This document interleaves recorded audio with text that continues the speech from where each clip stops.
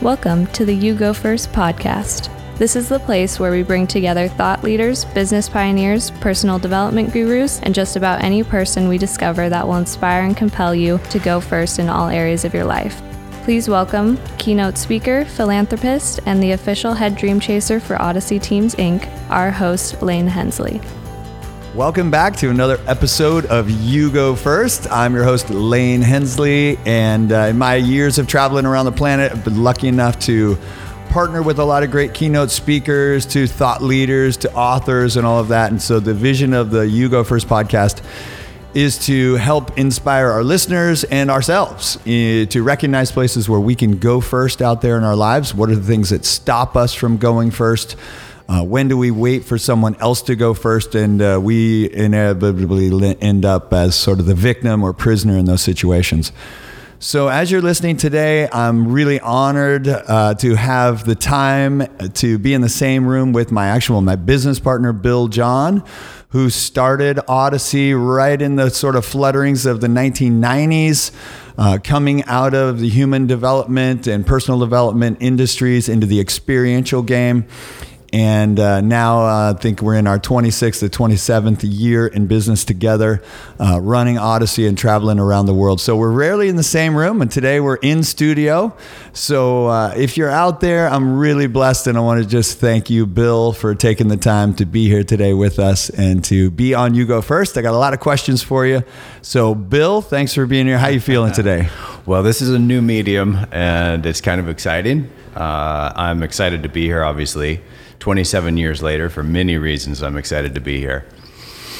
So let's get rolling with Q&A and figure out where we're going with this podcast. Yeah, well, podcast is, of course, something that we've talked about for a long time. And how do we get the message out there? Because in our work, we may fly for 2 or 3 days to get to some remote part of the world and work with a couple hundred people in 4 or 5 hours that we spend with them, or if it's a short keynote that you have, it just never feels like we can go deep enough because we've been thinking about these things for, decades, right? And all the books we read and all of that. So let's just start with people can go online and see a YouTube video or see you speaking.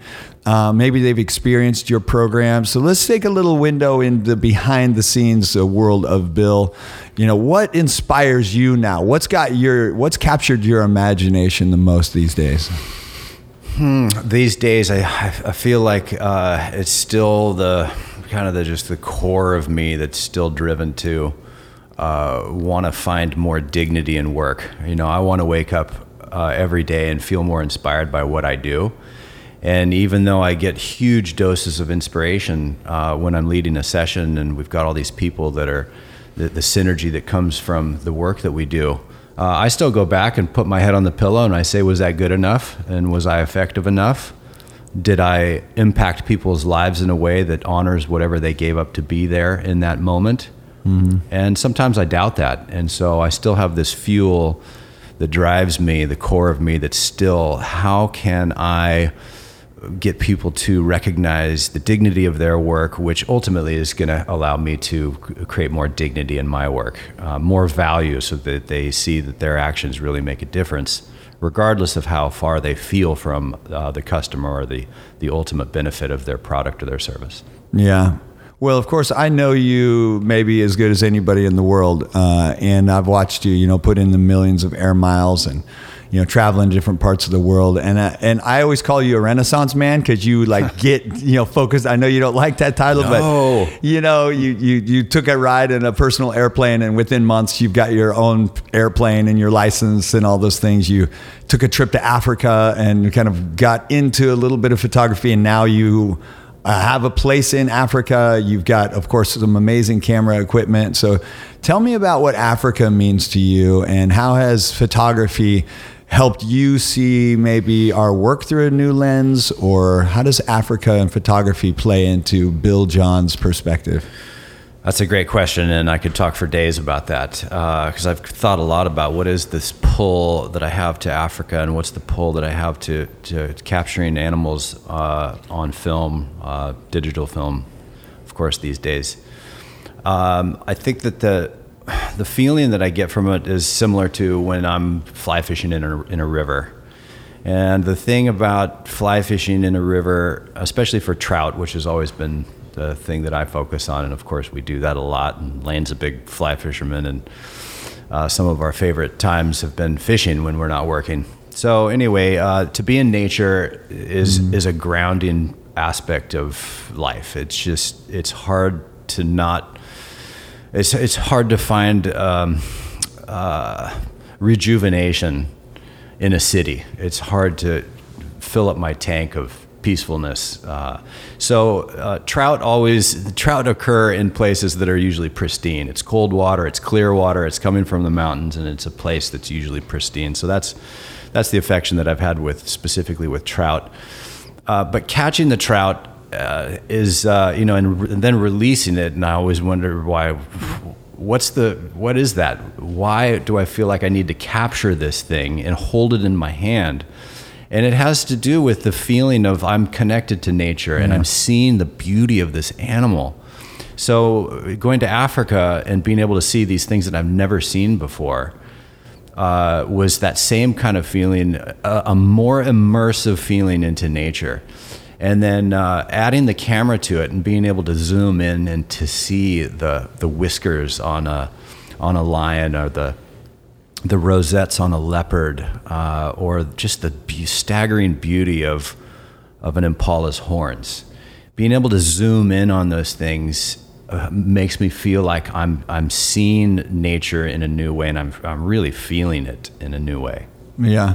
Well, I mean, our world is metaphor, and our world is just recognizing what about human behavior inspires us, inspires them. And in our programs, we're not out in nature looking at an impala, and we're not catching this beautiful trout in some remote river. But I think that, your dedication is to create these moments of wow with people, and these moments of, whoa, I was in touch with something in me that keeps me present, that makes me feel like I'm connected to something. And whether it's like in our hand building programs, which I know that you have built so many hands in that workshop, and you've taken it upon yourself to go, I'm going to India, I want to fit hands on people, and you've put hands on people. So if you can, like, our listeners are, I think that they're in a place in their life where maybe I can't go to Africa and see that. And if they experience our program, they have a sense of like, I understand like this connection I have.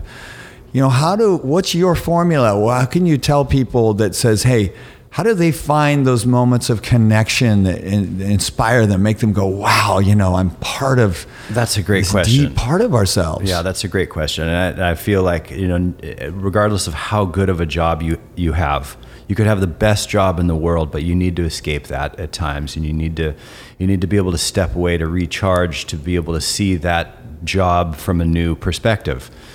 And Einstein said that many of his greatest breakthroughs happened in moments of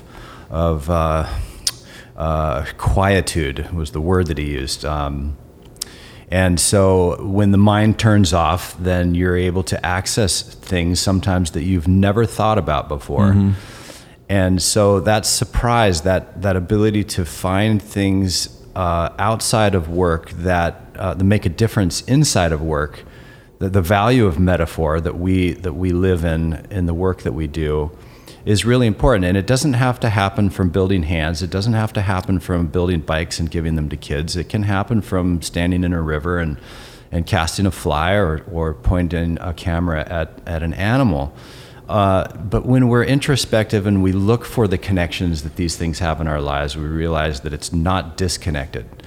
So my endeavor is always to look at work like that. How can work feel more like the dignity or the peacefulness of when I'm not working? How do I blend that to be part of my vocation? How do I bring that into work more often? And it turns out there's ways to do that. It turns out that it's a very reflexive thing for us in our nature to think that the grass is greener on the other side, or I need to go outside of my work to find that dignity in my life, or that feeling that I'm connected, the feeling that I'm making a difference, the feeling that my moment here matters. Yeah. Tell us about like the first time you put a prosthetic hand on somebody. Just give us a quick snippet of how did that feel? Great. Yeah. It's amazing when you ask a question, how quickly my mind can go back. It can just race right back to that moment. It's just amazing what a simple question can do to transport this time travel, to take me back, 8 years now when I first met this boy named Shiv Kumar in southern India. And I had built in the programs with our clients, we'd built several thousand hands before I had a chance to see what this hand actually does on a person's residual limb, what we call the amputated part of the arm. And I saw this boy be able to write for the first time after being electrocuted and losing his hand, trying to retrieve his kite from down power lines. And I got to see him write, and the first word that he wrote was love. And I thought, how profound is that this kid wrote? That was the first choice that he wrote after not being able to write for so long. And as I looked closer, I noticed that the carrying case, that these strangers that will never meet Shiv Kumar and never know his story, the word on the outside of the carrying case that they designed, the colorful image that they thought to convey, this message that they put on the outside of that case that his hand came in, was the word love. Wow. And that was the first word that he chose to write. And I could see the love in his father's eyes when he saw his boy write for the first time since his accident. And it was just incredible. And the goosebumps just fly all over me when I think about that kid. And the most amazing part of his story is the fact that he represents the 53,000 stories that are out there for me. And I feel like every one of those people that are receiving these hands is a boy like Shiv Kumar that has their own story. They have a father with eyes that I got to see. And my job in a program is always to come through with that essence, that experience, that feeling that I had seeing him, and trying to convey to people that even though we don't see the effects or the impacts that our actions have on people, the best that we can do is just imagine and challenge each other to think beyond the obvious, to feel deeper than perhaps we allow ourselves to, because it's hard to feel that kind of emotion a lot. And sometimes it's easier to run away from it, or not acknowledge that we have that kind of power, that we have that ability to impact other people. Yeah, I mean we're in the business of giving people epic experiences in our programs, and then the team building programs or leadership development or Keynote. And of course, I know more than most about what that process has been like. And, as you're talking about this experience with Shiv Kumar, we know emotion creates memory. And that's where, I asked the question, bam, you're back into that emotion because you felt it so deeply. And thinking of photography in the eyes of the father, like the eyes are like the lens of the camera, and our brain is sort of the body of it, and how it interprets the light and interprets the things that we see. And I know, you spend a lot of time away from your family. You spend a lot of time on the road, reflecting on life and then trying to inspire groups. But I know this isn't a new thought for you. Before, when you were in college, in the early days of Odyssey, we were doing for almost 20 years a Women with Cancer Survivors Retreat, even though we would go and facilitate that. And obviously we're not women, and be there with 20 or 30 women that are struggling with breast cancer. And that real heart that you have of like wanting to make a difference for people in need. But I know that started when you were in college and with a roommate. So can you tell us about like that first sense of philanthropy, that first sense of bringing people together around a cause? Because I think in our training programs, we're bringing people together around a cause, whether that's running this company or some philanthropic endeavor, or hitting the numbers they have in Q4. But tell us about that first cause that you are a part of. Yeah, thanks. I will. And I just got to acknowledge, if you're new to this podcast, the idea is that you feel something, and I don't think you're in any better hands as a guide through this to have Lane Hensley here. We often call him the giant nerve ending. Lane feels a lot, and Lane feels other people a lot, and he feels a great sense of commitment to helping people. And so his question is basically asking, of course, what you asked, which is how did I get started in that objective of service and helping people. And I had a wonderful roommate in my senior year named Jimmy. And Jimmy's dad was diagnosed with Lou Gehrig's disease many years prior. And while I was his roommate that senior year, his dad passed away from Lou Gehrig's disease. And I watched the tragedy of that, and I was a big runner at the time. I was kind of my outdoor, that was my escape, and so I did a lot of running. And I decided that I wanted to do something for Jimmy and his family, his dad, and these other families that experienced Lou Gehrig's disease in some way. So I created a run called the Greek Streak, which was designed to create awareness and funds for Lou Gehrig's disease.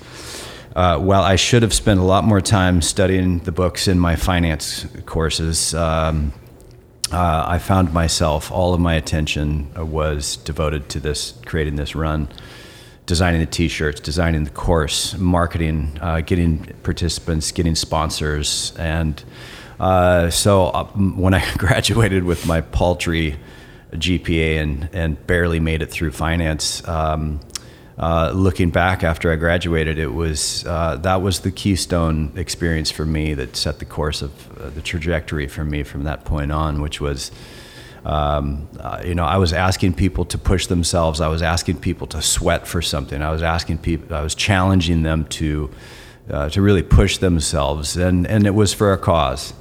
It was for something beyond just the fact that they were doing something better for themselves in this push and this through the sweat. And I knew that somehow, some way, I had to recreate that experience for myself. And being a race director, that floated across my radar. But I came across this amazing work that Phil Bryson and Tom Lutz were doing in bringing executives out in the wilderness and using the wilderness as a classroom to talk about business and leadership.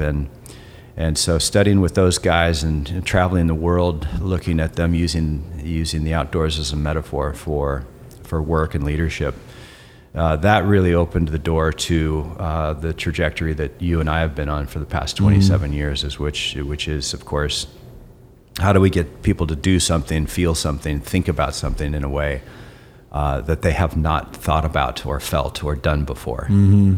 And when you say travel the world, I know you were in Russia after Chernobyl, working with families up there, in Bali, working with tech companies, doing huge rollouts for AT&T back in the whole new ball game era before the divestiture.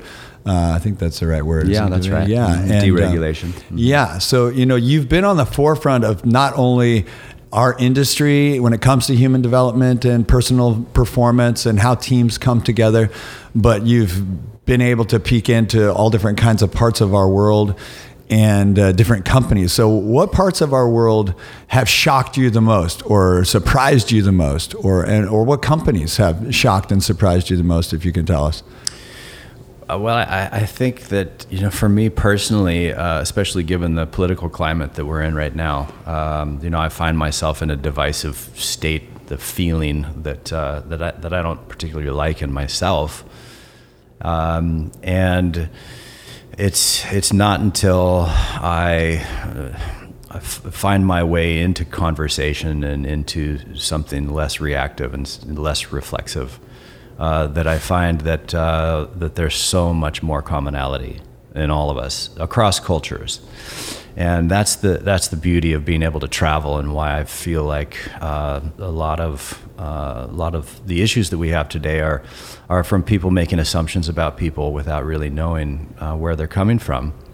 And that happens in business, and that happens in politics, and it happens in families, and it happens in my family and our business. Mm-hmm. And so the biggest surprise to me, I suppose, is just it feels like a surprise, and it shouldn't be, that this homecoming, the opportunity to connect at a deeper level with people, it still surprises me that it can work as effectively as it does. Mm-hmm. And when we get invited into programs, we get invited in to facilitate that process. And for some people, they can get there with a couple of beers or a couple of whiskeys or a couple glasses of wine. But because of that medium, they may forget that conversation the next day, or it may lead them down a path that may not be as effective as possible. So we become that agency or that medium for people to connect in a way that they don't need alcohol, they don't need they don't need things that might derail them from a larger pursuit together. Yeah.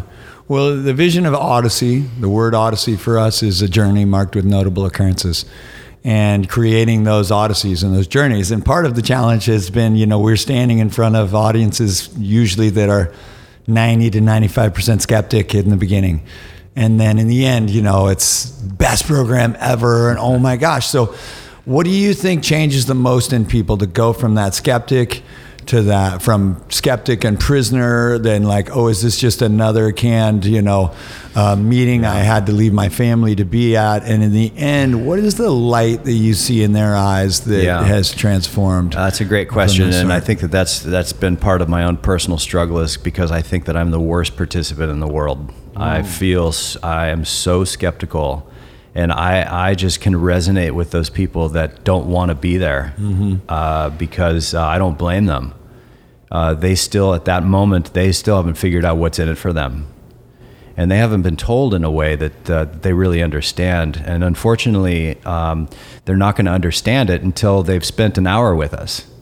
They're not going to understand it. They're going to have their own judgment, their own experience, their own prejudices against it. So the goal for me is not to make them feel like it's not to rah them through that. It's for them to feel acknowledged that that is a super valid feeling, and I feel that too. Mm-hmm. And I would not be doing this here today with you if I wasn't convinced that that this was not going to honor your time, whatever you had to give up to be here. If I wasn't convinced of that, there's no way I could stand in front of you, because I am that skeptic. I am probably the worst skeptic, and that's why we've been successful in the programs that we've developed, is because I come from that place of, man, this better be good. They paid us a lot to be here, and this better be good, because all the things people have going on in their lives right now, there's no reason for them to do something that shouldn't bring them a lot of value. We are too busy. People give up too much in their lives too often for things that don't matter. Yeah, that's well said. I think that's part of why we stay up at night and have long meetings and trying to figure out how can we be better, because some people just follow that, well, you're never going to get everybody. And it's like such an easy excuse for a presenter to say, well, they're always going to have 5% skeptics. And I just believe that there's a way to get everybody. That everybody in the room wants to believe again. They want to feel like they matter again. They want this awakening. And I know in the very beginning of our work, people are like, knock them dead. And you would say to me, knock them alive.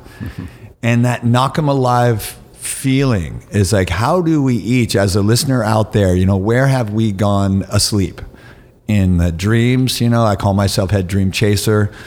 And, how do we get knocked alive? You got knocked alive, whether it was flying your plane or when you took some pictures in Africa and thought, holy cow, there's a depth to this place that I never realized, I never saw before. And when we're standing in front of a group of 500 or 5,000 skeptics, and then in the end, they've been knocked alive, like, oh my gosh, I can contribute. I am a part of this. I'm not just a piece to this, I'm not just in the back in this meeting, what happened without me, but I am a part of this.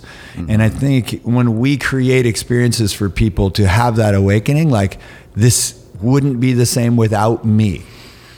And where can people be knocked alive like that in their lives? And I just say here in kind of a close, like, what's that next thing for you that you're either working on that could help knock people alive or bring more life to, or bring new perspective to what they see through their lens?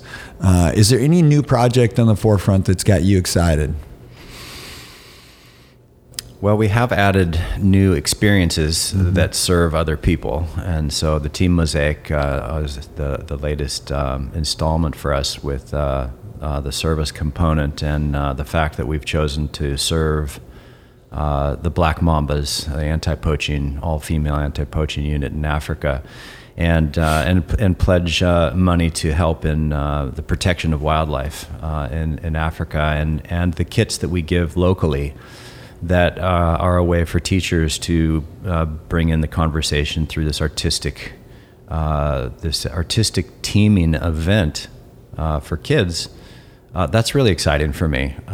Seeing new connections that we can make to service. That's definitely one that resonates with me right now.